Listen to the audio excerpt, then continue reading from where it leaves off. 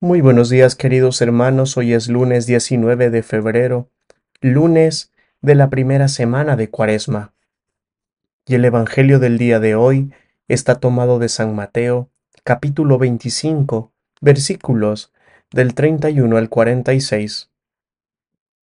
En aquel tiempo, dijo Jesús a sus discípulos: Cuando venga en su gloria el Hijo del Hombre, y todos los ángeles con él, se sentará en el trono de su gloria, y serán reunidas ante él todas las naciones. Él separará a unos de otros, como un pastor separa las ovejas de las cabras, y pondrá las ovejas a su derecha y las cabras a su izquierda.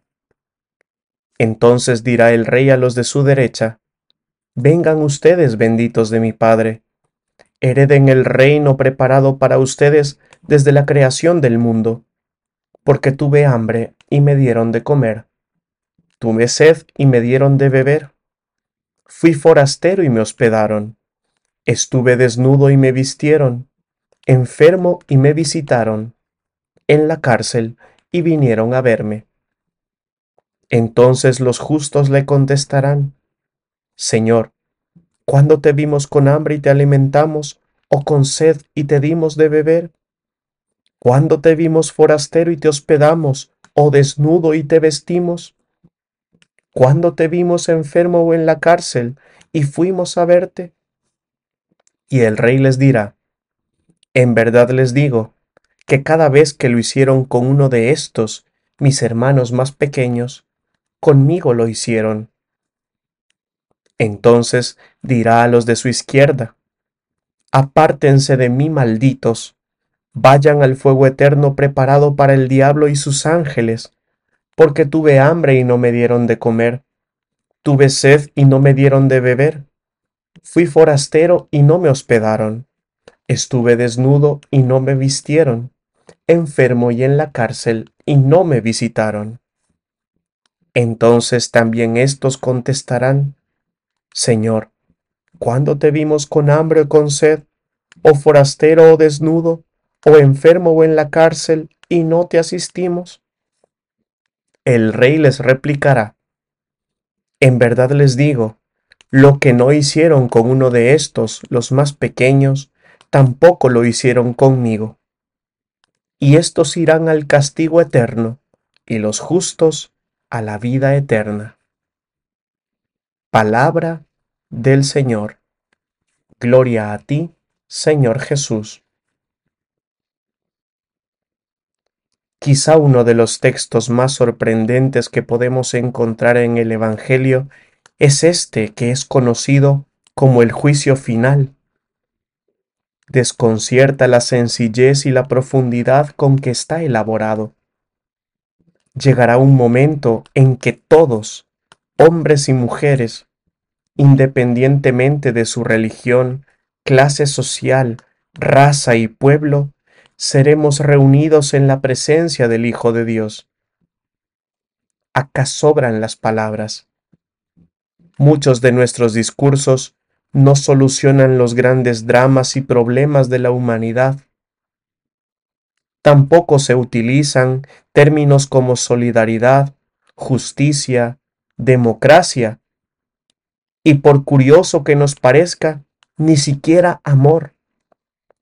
Jesús habla de cosas concretas: dar de comer y beber, ser acogedor y hospitalario, ofrecer vestido y ayuda, visitar a los enfermos y encarcelados, es decir, tener un corazón amplio, abierto y compasivo, capaz de actuar en favor de aquellos que más lo necesitan. Jesús se identifica con los que sufren. Él no nos juzgará por nuestros sentimientos ni por nuestros ideales, sino por nuestras acciones, por el grado de humanidad con el cual vivimos nuestra vida. En esto se juega nuestra salvación.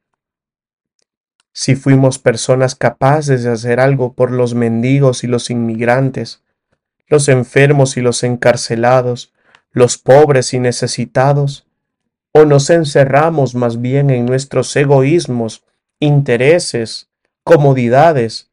¿O hemos sido indiferentes y apáticos ante este tipo de personas y realidades?